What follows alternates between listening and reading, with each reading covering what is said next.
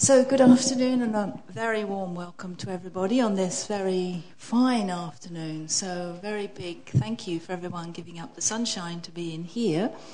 But you're going to have a different kind of sunshine this afternoon because we have a beautiful topic, and I think it's a very topical topic. It's the power to forgive and forget.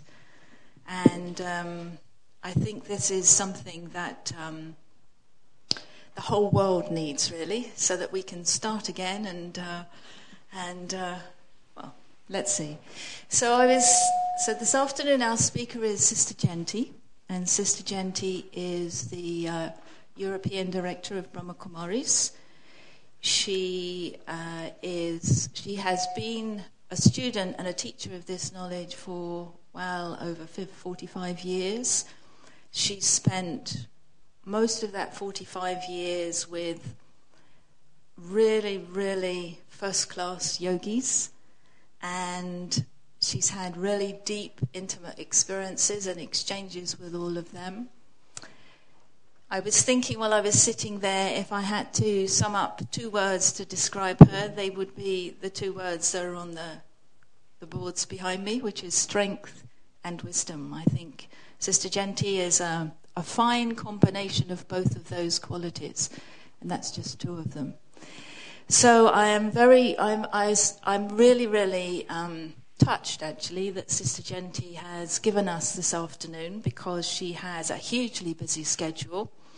She's at the moment in meetings in our Lighthouse Retreat Centre in Worthing, and then this evening she's going back this afternoon to a meeting, and then this evening she's going to Oxford to meet a group that are on retreat in Oxford. So we are really, really lucky to have her, and I'd like you to give a nice warm welcome and invite Sister Jayanti to come onto the stage. Good afternoon and a greeting of peace. Om Shanti. And Linda, it's a joy to be here, so thank you for the invitation. And it's really wonderful that you decided not to go to the beach and come here instead. Not an easy choice after a difficult long winter. Does it take power to be able to forgive? I think so. An inner power that has nothing to do with external force at all. If somebody says to you, you must forgive, and tries to force you into that situation, it's highly unlikely that you're going to be able to do it. But there comes a moment when you start reflecting on things, and within your own heart, there's a power that comes in which you realize that if you want to be free, you need to be able to forgive. And so the power to forgive is actually the power to be able to fly, to be free. And unless I'm willing to forgive, I'll always be held down in bondage. And so little things, big things continually happen to each one of us in our lives. And sometimes we see what's going on in the world around us on the news, and it's quite horrific. And you think, well, these people have to deal with so much, and what I'm dealing with is minuscule compared to all of that. But yet, of course, at that moment when I'm in that situation or in that relationship, it's the end of the world for me. Never mind what it is for other people and the things they have to deal with. At this moment, this is what I have to deal with, and it's big, and I'm not sure that I can deal with it. And maybe time is a great healer, and so it takes a little bit of time.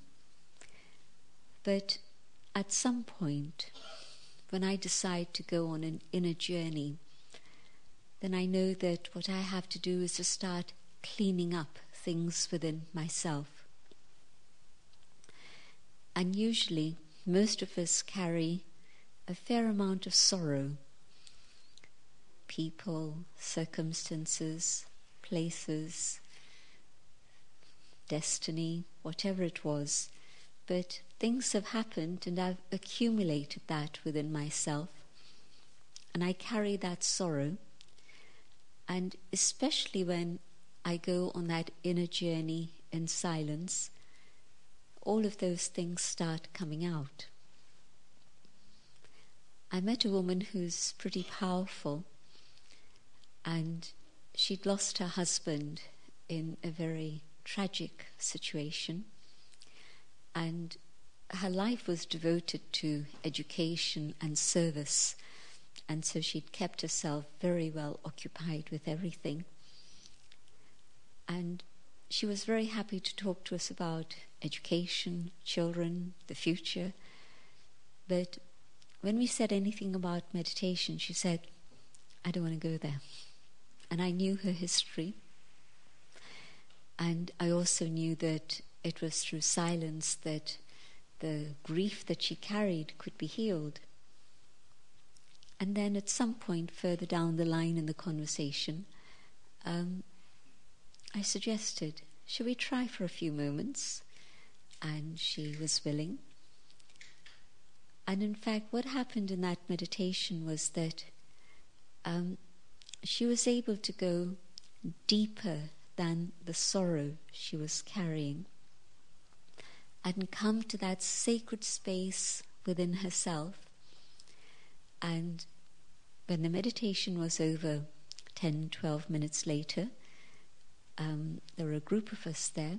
So we'd finished the meditation, come out of that silence, but she was still lost deep in silence.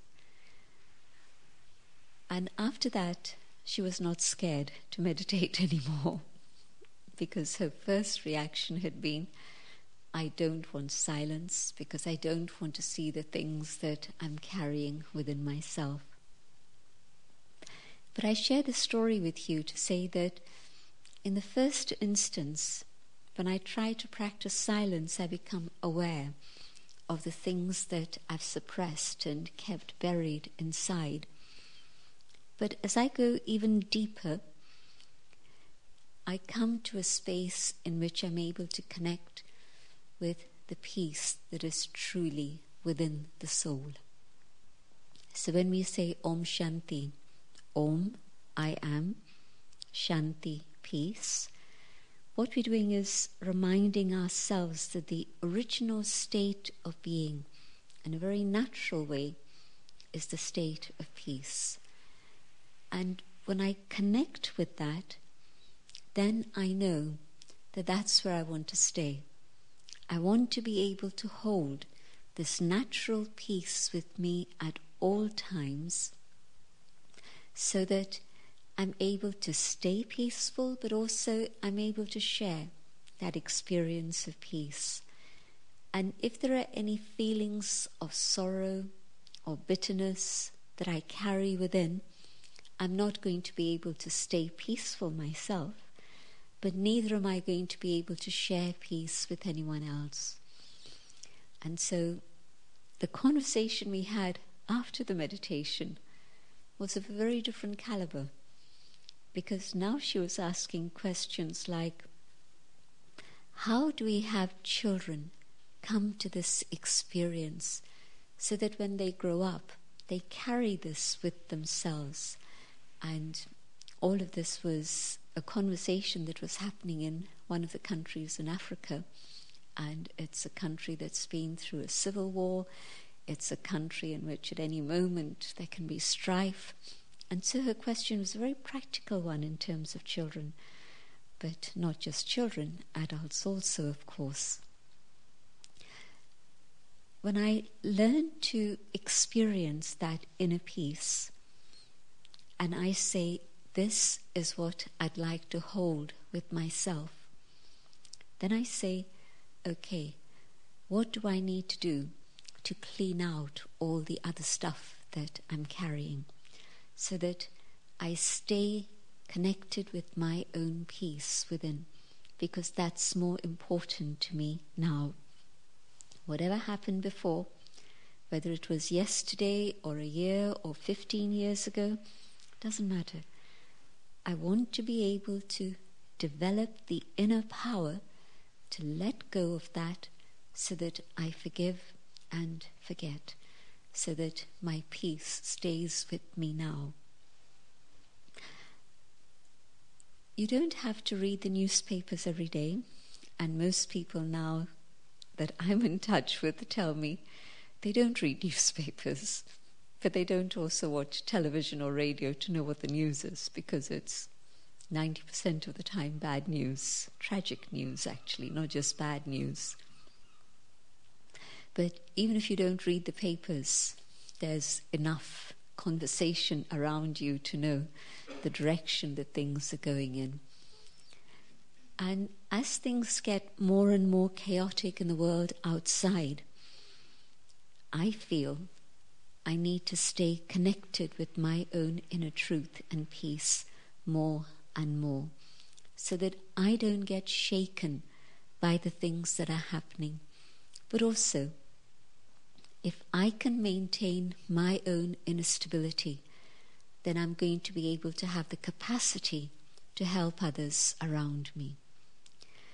And so, letting go of whatever it is I'm holding on to that's not allowing me to forgive, I need to develop that inner power to let go. Then not only can I be free, but I can be peaceful, I can be stable, and I can make sure that at a time of challenging circumstances, I don't depend on anyone outside to support me, but rather I am able to give support to others at that moment. So it's a subject for now, but it's also very much for me a subject in terms of preparation for the immediate future that the world is facing. And although Brighton might be quite comfortable at this moment, you don't know what's going to happen, when, where, how. So the power that I need to be able to forgive, that power comes from up above. That power comes from silence, and we'll take that up in just a few moments. But I want to share with you a few thoughts on the subject of forgiveness that have been important in my own journey. When I first started thinking about forgiveness, I realized that when I recalled the times that I have made mistakes and others have been able to forgive me, or even at times I felt guilty, and then through meditation and prayer I've been able to feel God's forgiveness and grace and be able to move on, I realized how much benefit I had taken from up above, but also those around me who had been able to forgive me.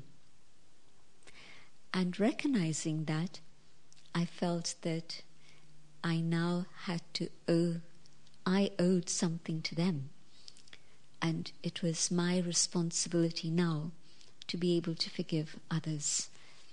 And so that was my first step in this whole process of experiencing enough compassion to be able to forgive and let go. It came about through that recognition and gratitude of what I have received. In a very simple way, you know yourself. When you've been the recipient of love, then there's something in your heart that allows you to feel love. And if time and again you've felt rejected and you've built up a wall of resistance, then it's difficult to break that wall, to melt that wall, and come back to the stage where you're able to give love or even to receive love. And so when we appreciate what it is we've been given in our own lives, then it's a very simple way to prepare for the next step of what it is I need to do in terms of others.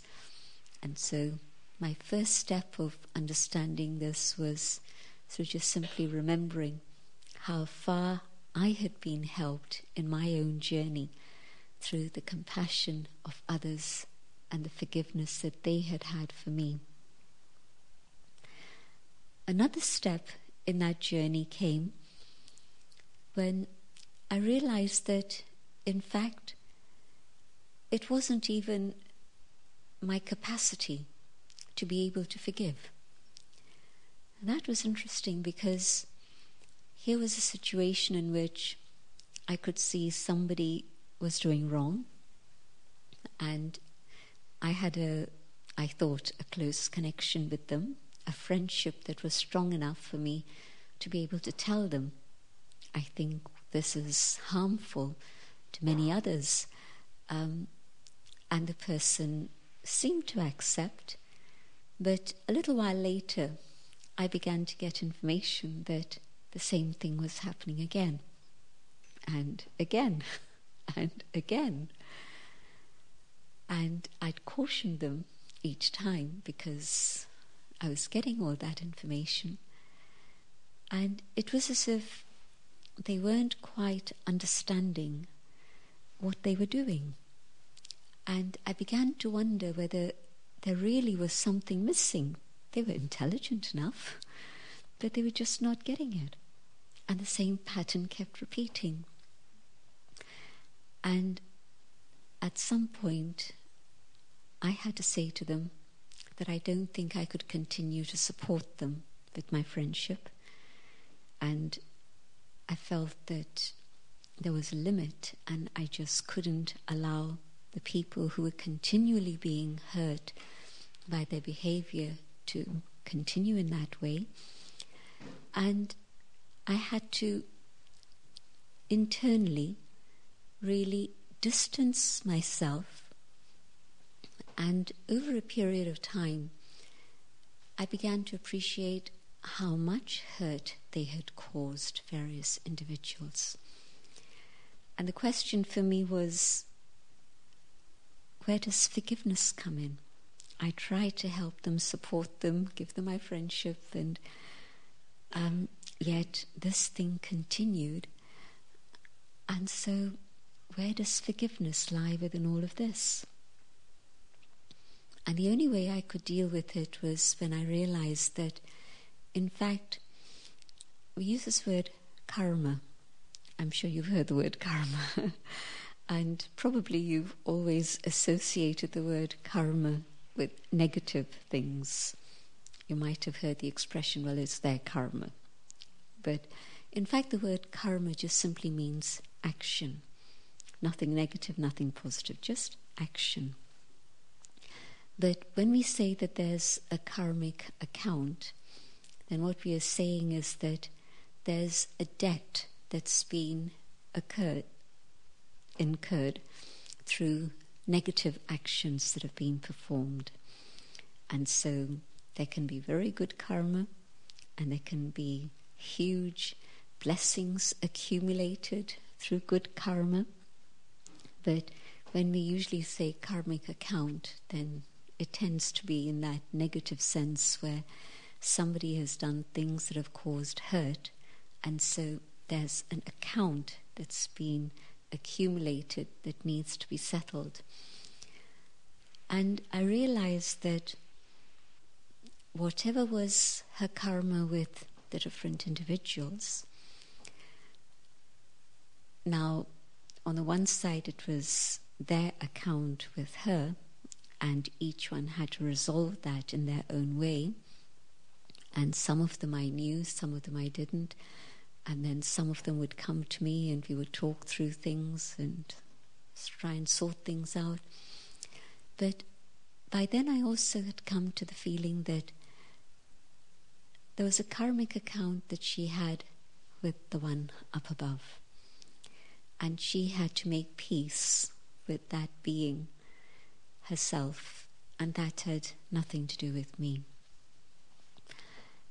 And what I could do at this moment was really to support the people who I knew had been hurt, and they were, all of them, adults, and they knew what they were doing when they got connected with that individual.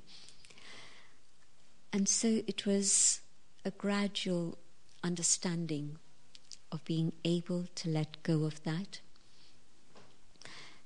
and handing it over to God. Sometimes you've heard this expression, let go and let God. And it's very true that in that particular context, I felt there was nothing else I could do. I just had to let God come into the picture, and whatever was that account that had been accumulated, she had to make peace with the Creator and sort it out herself. But going through that process made me understand A, my responsibility of giving support to others who I knew had been hurt, but B, also not letting myself have any negative thoughts about that individual. A very interesting thing about karma is that, yes, of course, it makes sense. If I've caused hurt, then at some point it's going to boomerang and come back to me, and I'm going to feel hurt. At some point, in some way, it's not necessarily an eye for an eye and tooth for a tooth. It doesn't work literally in that way. And definitely it's not that if I've been hurt by you, now I consciously say I've got to hurt you and that's the account settled. That's not the way to go. That's not forgiveness. That's not the way to settle karma. But the settling of karma is by forgiveness, actually. If I've been caused hurt, if I can forgive, the account is clear and there's nothing further to continue with that. I've been hurt and I carry that bitterness in my heart. Then at some point, because of that bitterness, I'm poisoned. If you've got a glass of water and there's just a tiny, tiny, minuscule drop of poison in there, are you going to say, well, it's only a tiny, tiny drop, it's okay to drink that water? You're going to say, no way, I'm not going to go anywhere near that. And so even if there's this tiny, tiny trace of bitterness I carry in my heart, and it doesn't matter whether it's for one individual or 3 or 5 individuals, I can't ever say, well, there are 5 people who caused me pain, I've forgiven 3, but 2, it's really hard to deal with that. I can say it, but it just means that I carry that poison. And it's going to impact all my relationships at the present moment. It's not going to let me be free. I'll be coloured by that experience and not be able to give happiness to those around me because I'm carrying that pain. And so karma is not just external action, but karma is also very much our thoughts, which at first sounds surprising, but then you spend a moment reflecting and you see that, well, it's thoughts that lead to words and actions. But even if my thoughts never actually manifest in any further action, the karmic account continues. Look at it from the positive direction. Here's somebody in pain, and I send my thoughts of prayer, of God's love to them. There is actually a process of healing that is initiated through that. And it's amazing that modern technology has brought us to this point where all these things can be measured now. You can have all sorts of research projects and control patients and people who are being served by others with prayers. All of this is going on in the world now. And in one particular case, what they found was that they had a group of people praying for people in hospital. There was a group of patients and a control group, and the people who were receiving the prayers healed that much faster. The other group, the control group, weren't receiving prayers, and they knew they weren't, and so at the end of the experiment they complained and said, well, what about us? So in a very positive way, we know the power of thought, the power of positive good wishes, the power of vibrations. You heard about cows that give a better yield of milk if they played sweet music, and or the singing plants. If you go with a watering can and love to a plant, it sings. And now this is not even new information. I think this was in 1977 that at the Mind, Body, Spirit Festival, I had long queues around the whole block at Olympia in London. And one particular stand, as big as this room, was called the Singing Plants. And that's what they were demonstrating. They were able to actually make audible the sound that plants were making. And obviously, if you walked into the room with a pair of scissors with intentions that were not so good, the plants would scream. Really. So, the point that good thoughts, pure thoughts, thoughts of love, thoughts of God's remembrance can heal. And negative thoughts, they cause pain. And you felt it, haven't you? You know that somebody has good wishes for you. And they don't have to keep telling you, I love you, but you can feel it. And somebody else, you know, doesn't have such good wishes for you. And again, you're able to feel it. And so, when I'm able to let go and leave it to God and forgive, or even out of my own inner compassion say, I really truly forgive, then the power of that is such that that karmic account finishes. And if, on the other hand, I carry it in my thoughts, in my mind, there's two repercussions that happen. One is that on my own physiology. My body is impacted by the quality of thoughts that I have. 25 years ago, this would have seemed crazy. But in the last 25 years, we know that there's something that's described as psychosomatic illness, and some would say that most illnesses derive from that. Yes, there's other factors also, agree.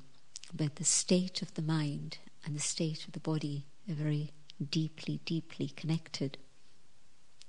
And so my good thoughts, and I'm contributing to the health of this, and my thoughts of anger, of sorrow, of bitterness, and this body of mine is going to be impacted by that. My feelings, of course. And who wants to have a life in which you carry this burden of negative feelings with yourself? Human life is meant to be an expression of love and happiness. And very often we seem to be very far away from that.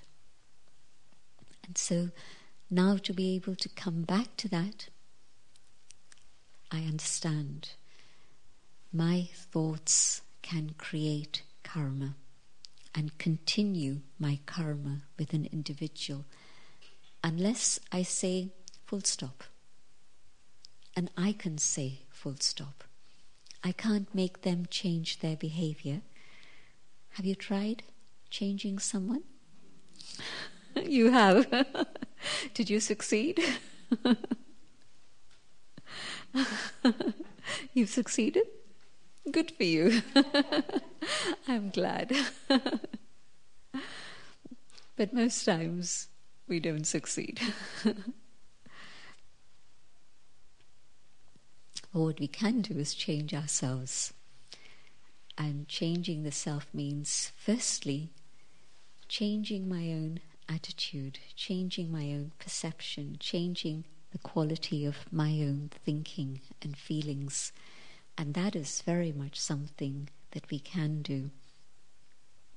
I was just hearing from someone today. They live at our retreat centre in Oxfordshire. And they were saying that when they were looking at the list of the reasons why people say they want to come to learn to meditate and come for a weekend retreat, he said that 99% of the people who are applying to come on a retreat for meditation all say that they want to learn to be able to deal with what's going on in their mind.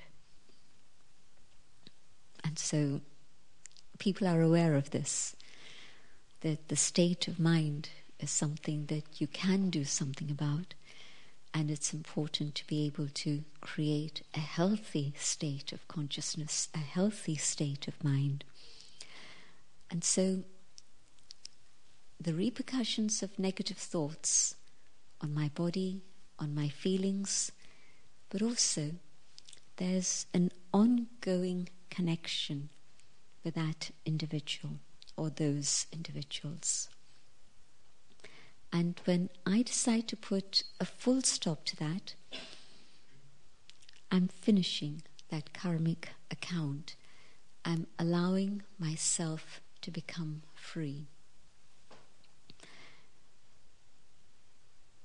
In the early 1990s, we had this fantastic example of Mandela and years of solitude, time to be with the self, time to have very, very amazing visions and ideas about what to do for his people and his country.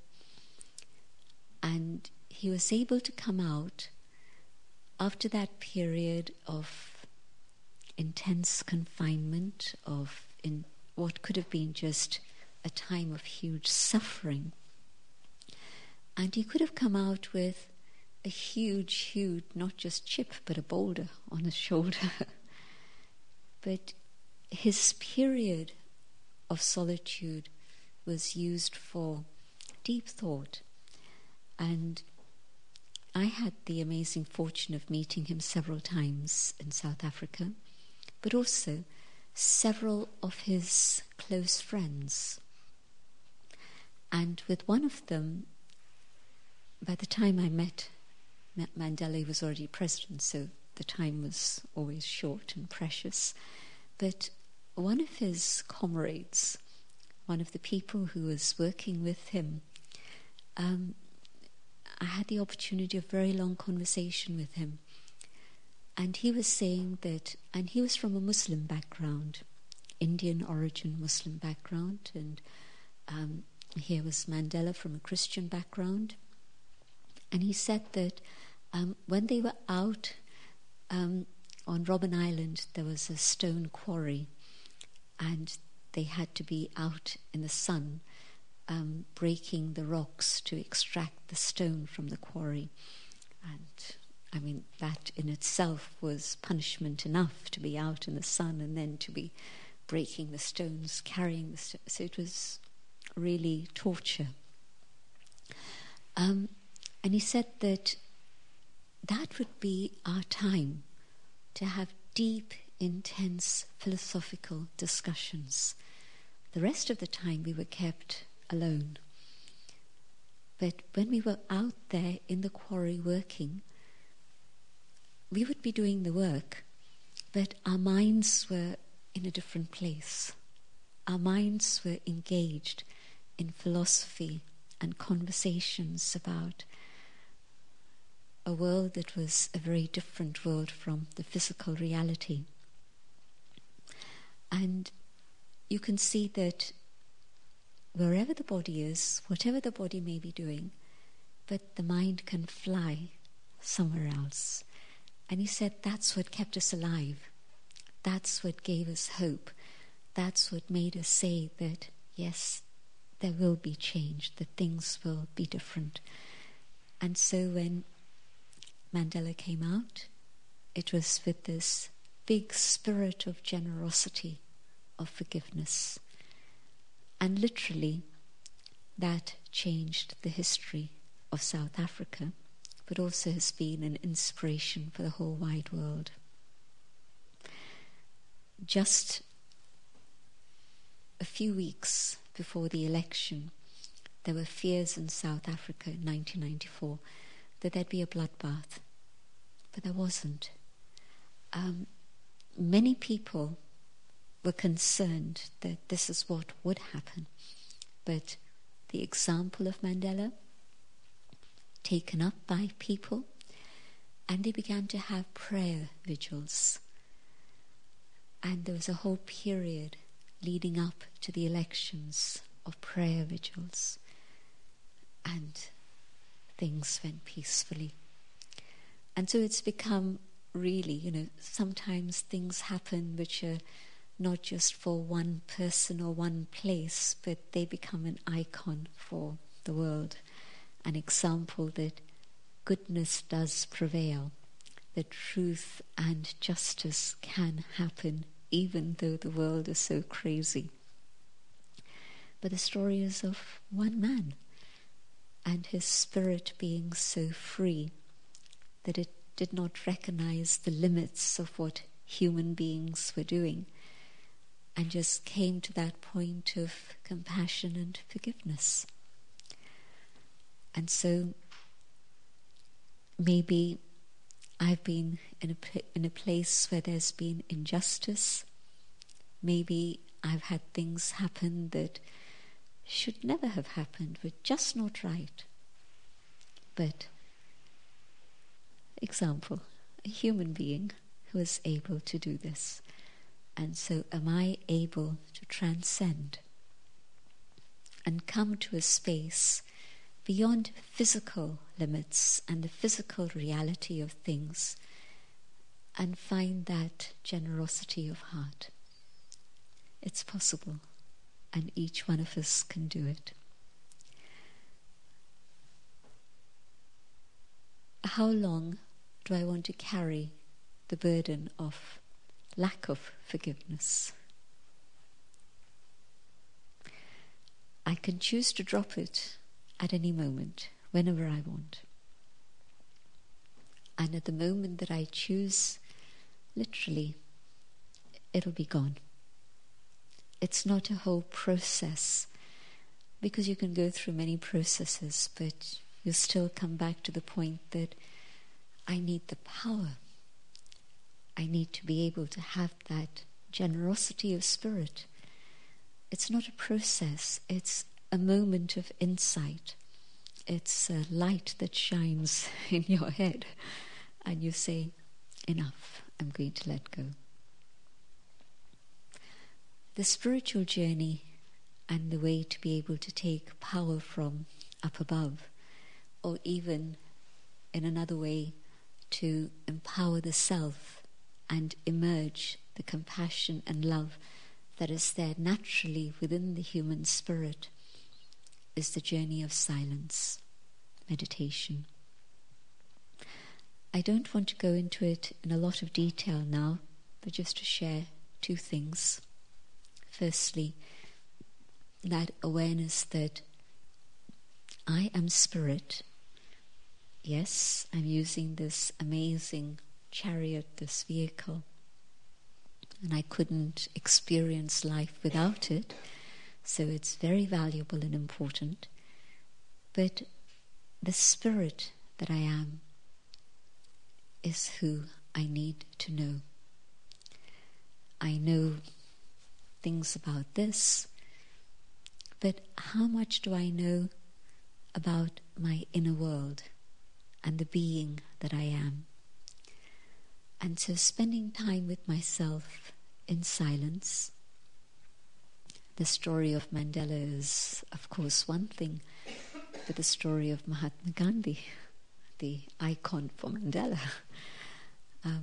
Again, it's a story of time spent in solitude, imposed solitude often, but time in solitude, and in that solitude discovering the treasures within, and in that case the power of non-violence.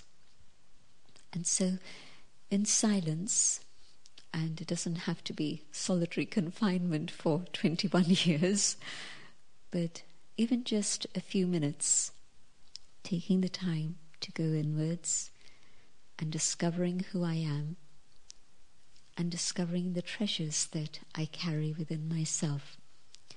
And that's not just for one or two, but for each and every one of us.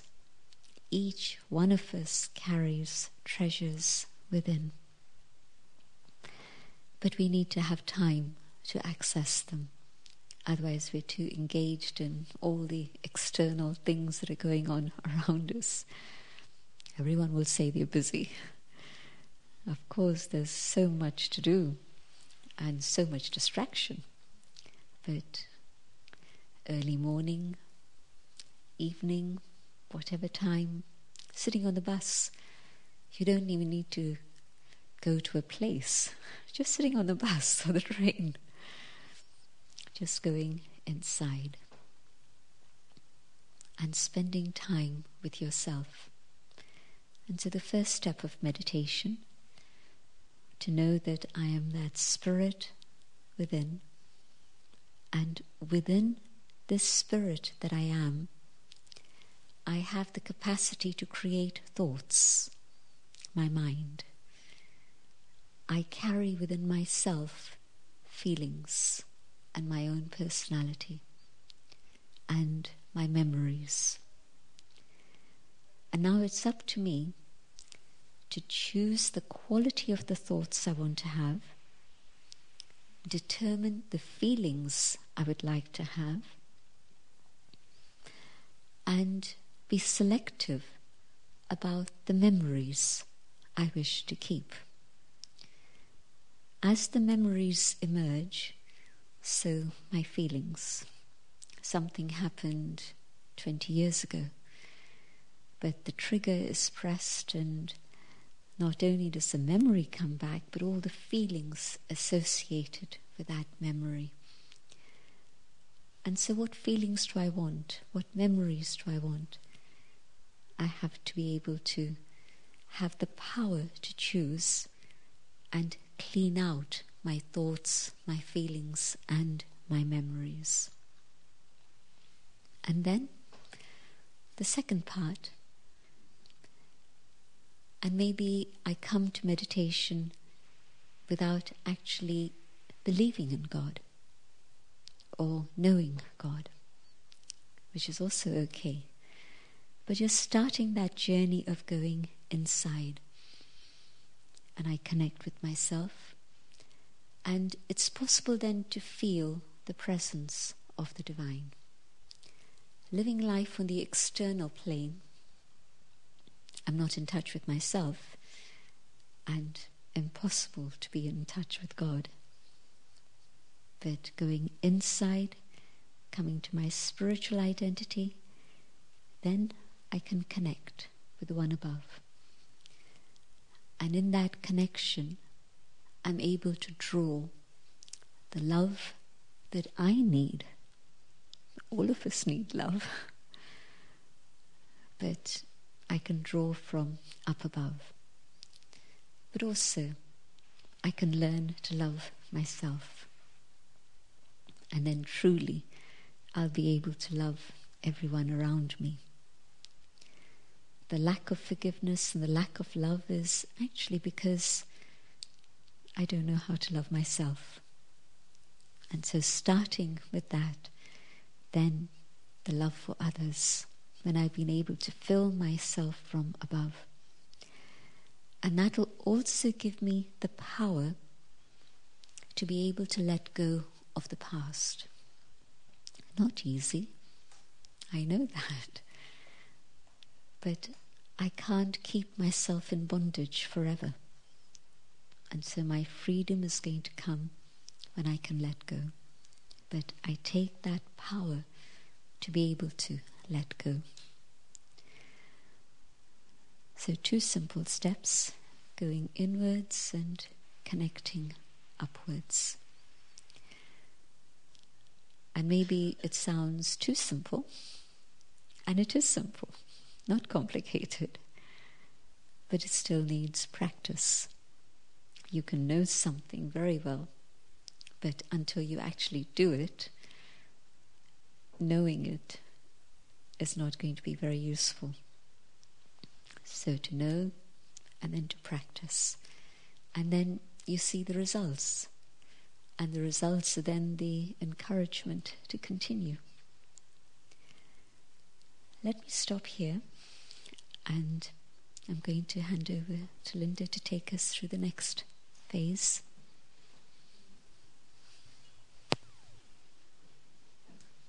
Jayanti. So we thought, well, Sister Jayanti has given an amazing amount of information, and we're going to give you 15 minutes to kind of process that, what she's shared this afternoon. So we're going to put you into little groups so that you can share with each other, and because we find that this is much more, it goes in, it sinks in a lot more if you can verbalize it. And then we'd like you to come up with some questions. So Sister Jayanti hasn't finished. We're just going to give you 15 minutes to maybe find 3 or 4 other people. Share what you've heard this afternoon. I'm sure it's triggered off lots of things. I'm sure she's speaking to everyone in this room. And see if you can come up with a really, really good question. Yeah? So each group comes up with 1 question each, and then we'll feed that back, and Sister Jayanti will then continue and answer those questions. Then it makes it more personalized. Yeah? Okay?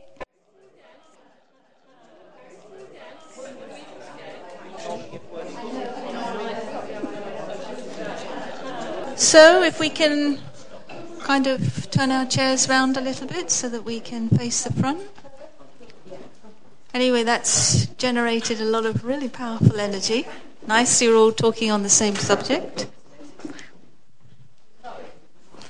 So I'm going to read the questions, and then Sister Jayanti will answer them.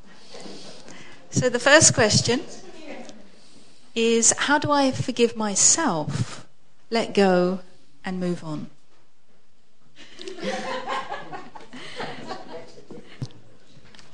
Well, the fact that I'm even thinking about the subject of forgiving myself is a big one. Because even before that, it means I realized that there's something that wasn't right that I've done. And for many people nowadays, there isn't even that much realization. So we're on the right track. So firstly, to realize, and then to be able to say sorry if the person who I've wronged is around, or I can connect with them, to be able to say sorry to them. And that goes a long way. But deeply inside also to have a commitment to change, because saying sorry isn't enough if I keep repeating the same thing, even if it's not with that individual, if it's with another. And so realization, seeking forgiveness, apologizing, and then thirdly, the commitment to transformation, and to be able to fulfill that commitment, to honor that, and see the change happen within myself.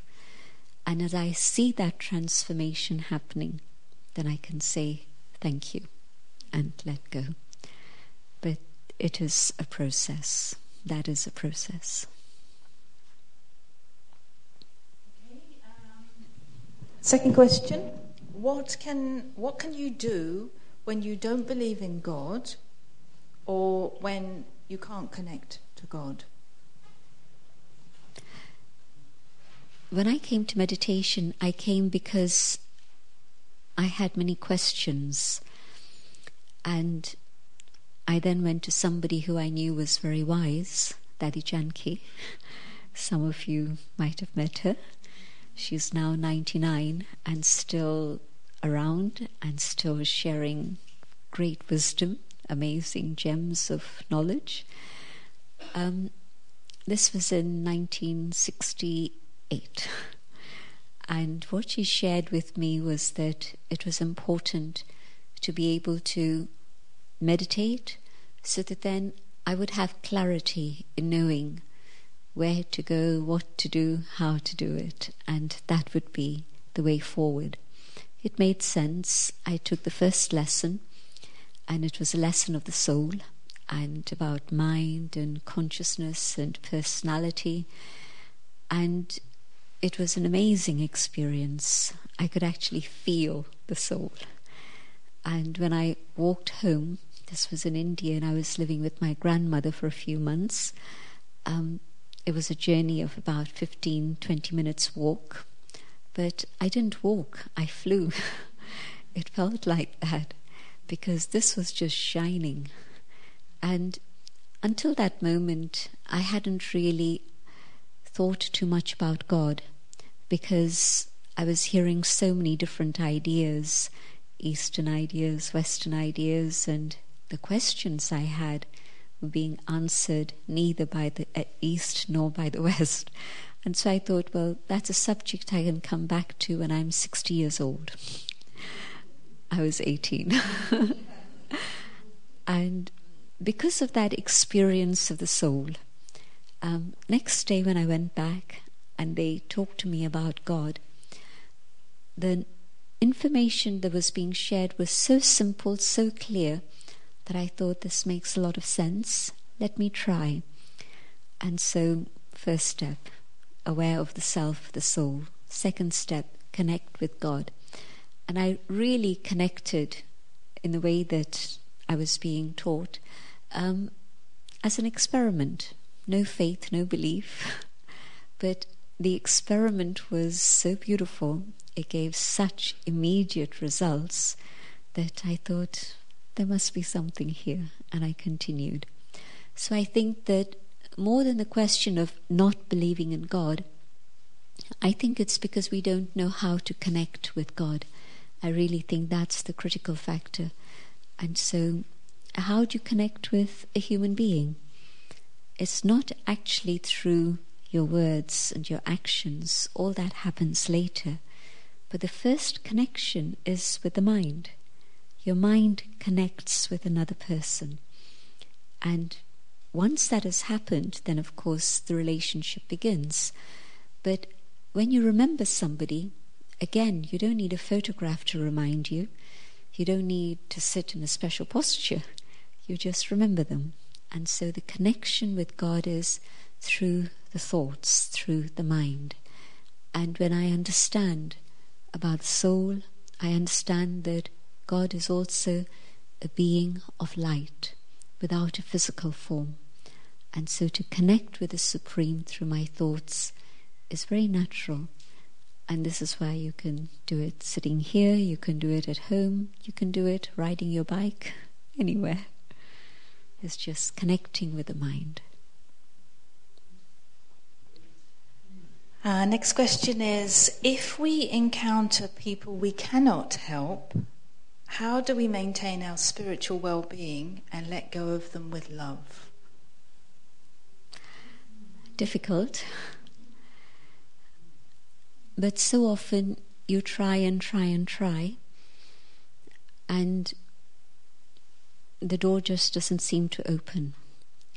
And then you have to try on a different level. And again, it's through the power of your good wishes from your heart and the power of the mind, good thoughts, not influencing them in any other way, but just simply sending them your thoughts of love and good wishes. And if not today, who knows, at some point the door might open and they'll connect with you. At this moment they're not ready, but maybe other experiences in life will bring them to the point where they feel your good wishes for them and they'll come to you. I know that that has happened before now. Some of the anyway, you can ask afterwards, but some of them feel like they've been answered already in some of your questions. So this one is how to handle fearful emotions in relation to forgiveness. So does it mean the fearful emotions that come up when you know you need to forgive? Is it this? Yeah? Does that make sense to you? Okay, I'll, like Linda just clarified the question, just want to clarify it for myself again. I know I should forgive, but I'm afraid to let go. Yeah? The fearful emotions that come up. I have to have a dialogue with myself. And most times we don't do that. And this is why we don't even have heart-to-heart exchanges with other people. I have to first learn to dialogue with myself, and then dialogue with God, and also dialogue with others. And then relationships can become meaningful. Otherwise everything's just happening on a very superficial plane. And the dialogue with myself, on the one side, my conscience is telling me I should forgive, and on the other side, my emotions are coming up and telling me, how's it possible? What's going to happen? They're going to be nasty to me. They're going to do it again to me. All sorts of things like this. And so far, human beings have been very strongly guided by feelings and emotions rather than our conscience. What meditation is doing is allowing the conscience to become alive again, to become strong. You're taking power from up above, and in a very automatic way, the conscience is becoming very powerful. And the powerful conscience can then speak to the feelings and emotions. And the reality is that whatever it is I hold in my thoughts, it becomes a self-fulfilling prophecy. And if I'm telling myself they're going to be nasty to me, they're going to turn their back on me, even if I ask for forgiveness, that's what they're going to do. Or even if I try and forgive them, they're going to be rude. All of these things are coming up, and when I do approach another, I'm approaching them, but all these negative feelings are reaching the other. And so more than likely, they are going to turn their back on me. And then I'll say, you see, I knew that would happen. But in fact, I created that situation through the negative energy that I was putting out. And we don't realize that. And so if I'm in a place where I want to forgive, or I want to seek forgiveness, I must remember the goodness of the other individual and trust in God and trust in their goodness. Because yes, today I have a mixed bunch of habits and personality traits, and everybody else also. And this is the fight that goes on inside of all of us. But if I'm focusing my energy on their negative behavior, that's what's going to come out. But if I can focus on their goodness and trust in that, my trust in God, my trust in them, and a new chapter can open. And so I have to dialogue and teach myself how to have good thoughts, good feelings, pure feelings. And the stronger my conscience is, the deeper my faith, and the greater my ability to trust another.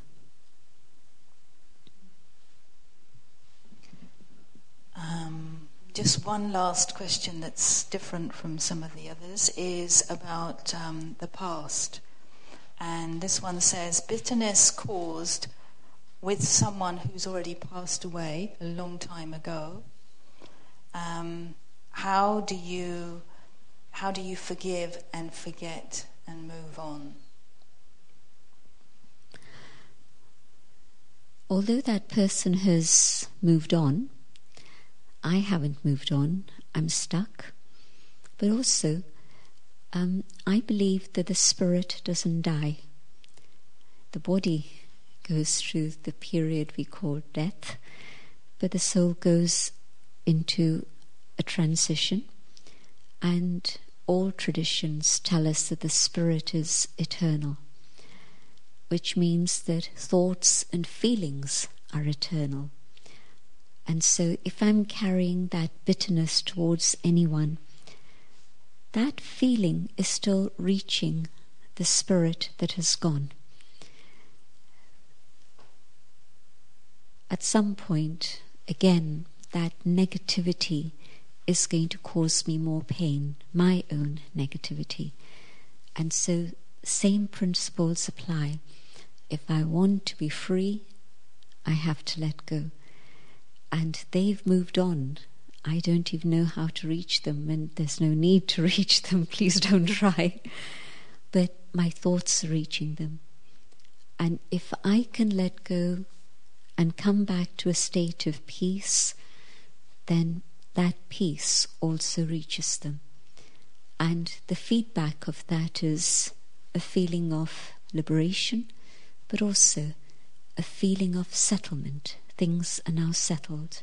Otherwise, where you know that there's unfinished business, then there's a tension that's there. And so letting go means settled, free. I think I haven't asked all the questions, but they've crossed over. Does anyone have a question that they feel hasn't been answered by Sister Jayanti? Just one thing I'd like to ask Sister Jayanti is when we need to forgive somebody, surely we were making a judgment. God doesn't judge, so are we in a position to make a judgment on another person? I understand what you say, and so this is why I was trying to deal with just the pain. So I'm carrying pain, so I need to be able to let go and forgive. But there are situations in which I can't judge. There's things beyond my control, and I can't say why, how, what. And so at that moment, I have to leave it to God. That soul and the Creator have to settle things together. And yes, I agree that God doesn't judge, but there's an account that's been created that has to be cleared. And so I'm not part of that. I'm going to leave it to however that gets settled. And so I have to at some point step away.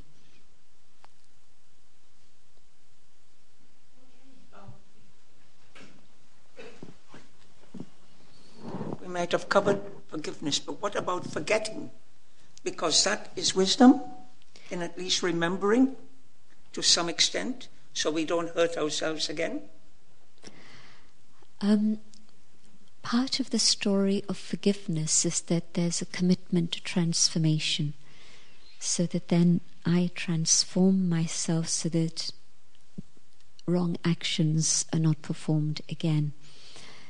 And in the forgetting, why that's also important is, I mentioned it very briefly, but it's a big subject in itself, in that we carry memories, and from age 2, maybe even earlier, there are things that I carry, but certainly from age 2 you can remember scenes. So you're carrying all those memories, and some memories are very uplifting and very beautiful and bring joy. And other memories really make you heavy and get weighed down, and there's sorrow and pain. And so the cleaning of the memory track is important, to come to terms with what has happened, acceptance, forgiveness, transformation, and then not going down that road again. This is a big variation from Western psychology generally. If you take it into a bigger framework, they carry this statement of lest we forget. But in fact, remembering past wars hasn't stopped us from triggering new wars. So history speaks for itself. And I remember somebody telling me, it's a very big subject, I'll try and condense it, but a woman who's a judge in India was with me in another country where we were seeing memorials to the dead. And she said that in India we don't keep memorials of disasters, and through the thousands of years of history, how many invasions has India had? And she said that this is why we've been able to keep moving on. We don't keep memorials. A few years later, I was in India, and I did see a memorial of a massacre, and this was in Amritsar. And there's a place that they call the Walled Garden, and some of you may know the story, but a Sunday afternoon, women and children, and literally it's a walled garden, and they were all shot. Soldiers marched in and killed them all, and for some reason that's a memorial that's been preserved. And then it was in the same place, Amritsar. Her point was that where you keep a memorial of horror, it's going to breed violence. And so again, a few years later after that, the news hit the headlines of Indira Gandhi sending in troops into the Golden Temple because she thought that they were keeping the Sikh terrorists there. It's a Sikh temple, and she thought that the terrorists were in hiding there, and so she sent in her troops there, and again a massacre. And so it hit home. Where there's a memorial of torture and tragedy, then it's going to create further feelings that incite violence. So it seems that on a very personal level, what I can do is deal with my memories and be able to put them into perspective, put them into context, and say, now it's time to finish that and move on.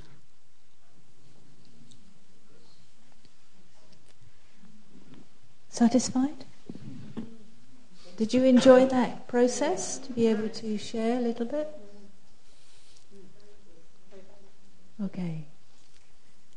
Should we have a meditation?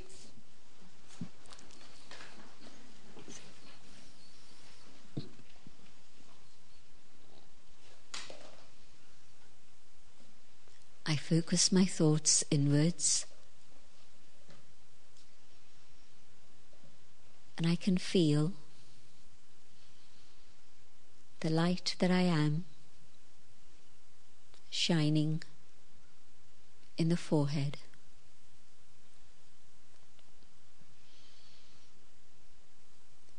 Within this very precious instrument of the body,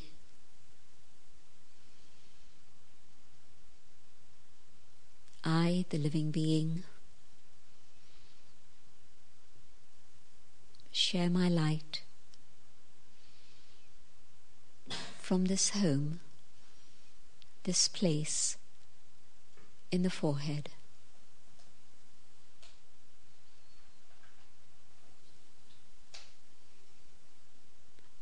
As I travel inwards, going deeper and deeper within myself,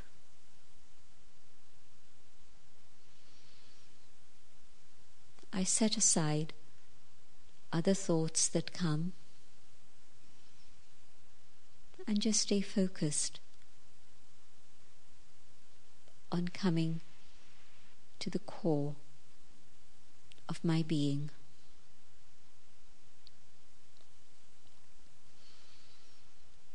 And here, in the sacred space,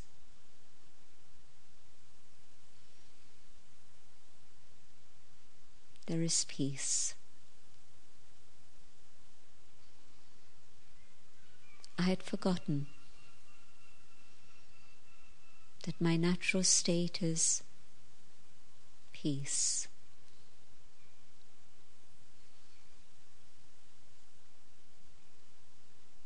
And having tasted the sweetness of this experience,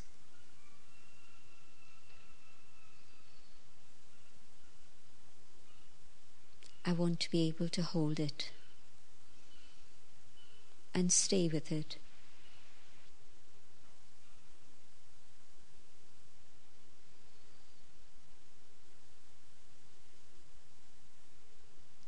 And from this awareness of peace,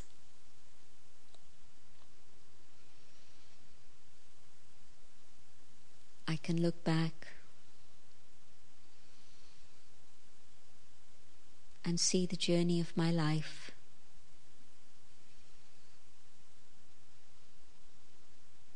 things that were good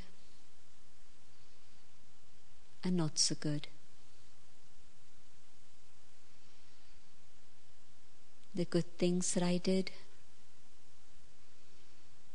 that bring me joy when I think of them,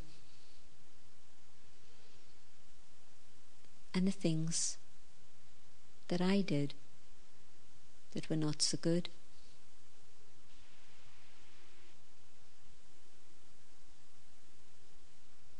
And in this moment, I realize that I have the opportunity of change.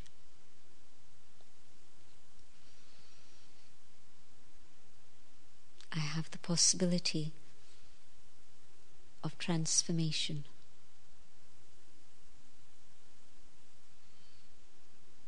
And I want to settle the account of the things that were not so good.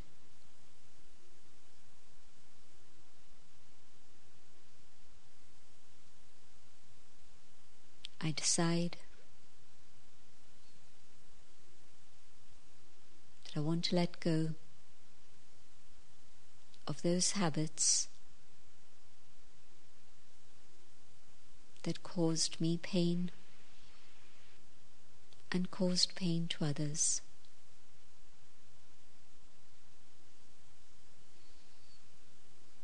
And in this moment of realization,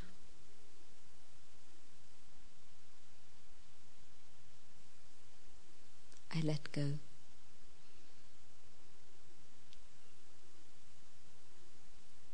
And transform, and I resolve to seek forgiveness.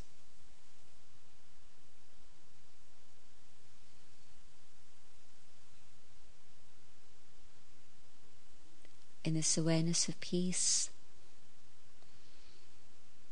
I become aware of the divine, the being of light, the supreme.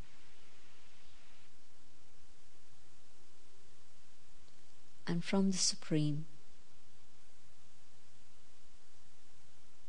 come rays of light, of love.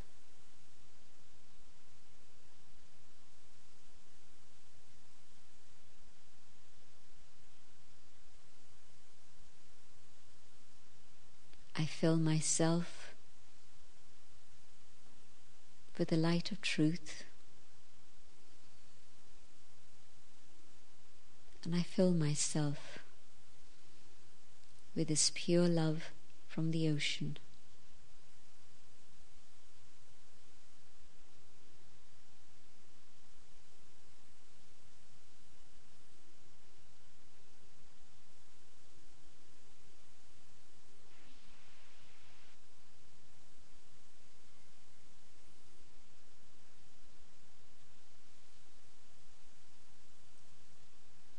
The love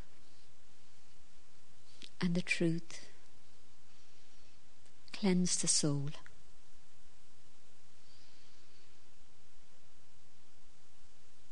And I understand what it is I need to do.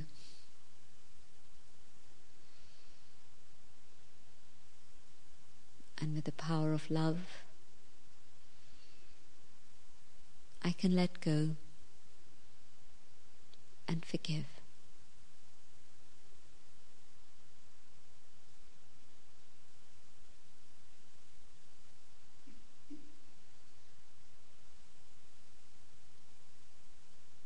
In letting go, I set myself free.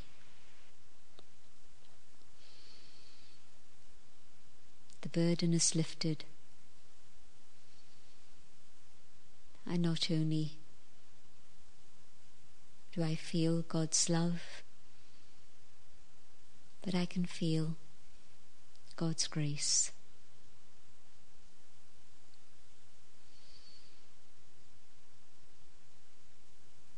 And I can see a new chapter opening for me, one that's filled with joy in becoming free. Joy returns to my life again.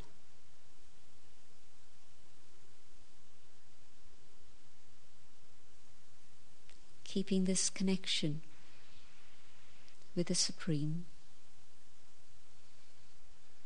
so that the love and the truth stay with me.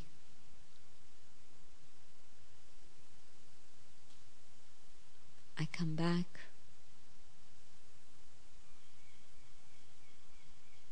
to the physical dimension and the things here and now.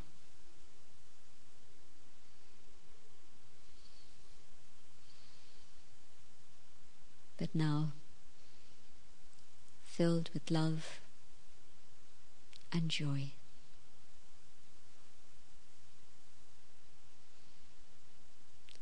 Om Shanti.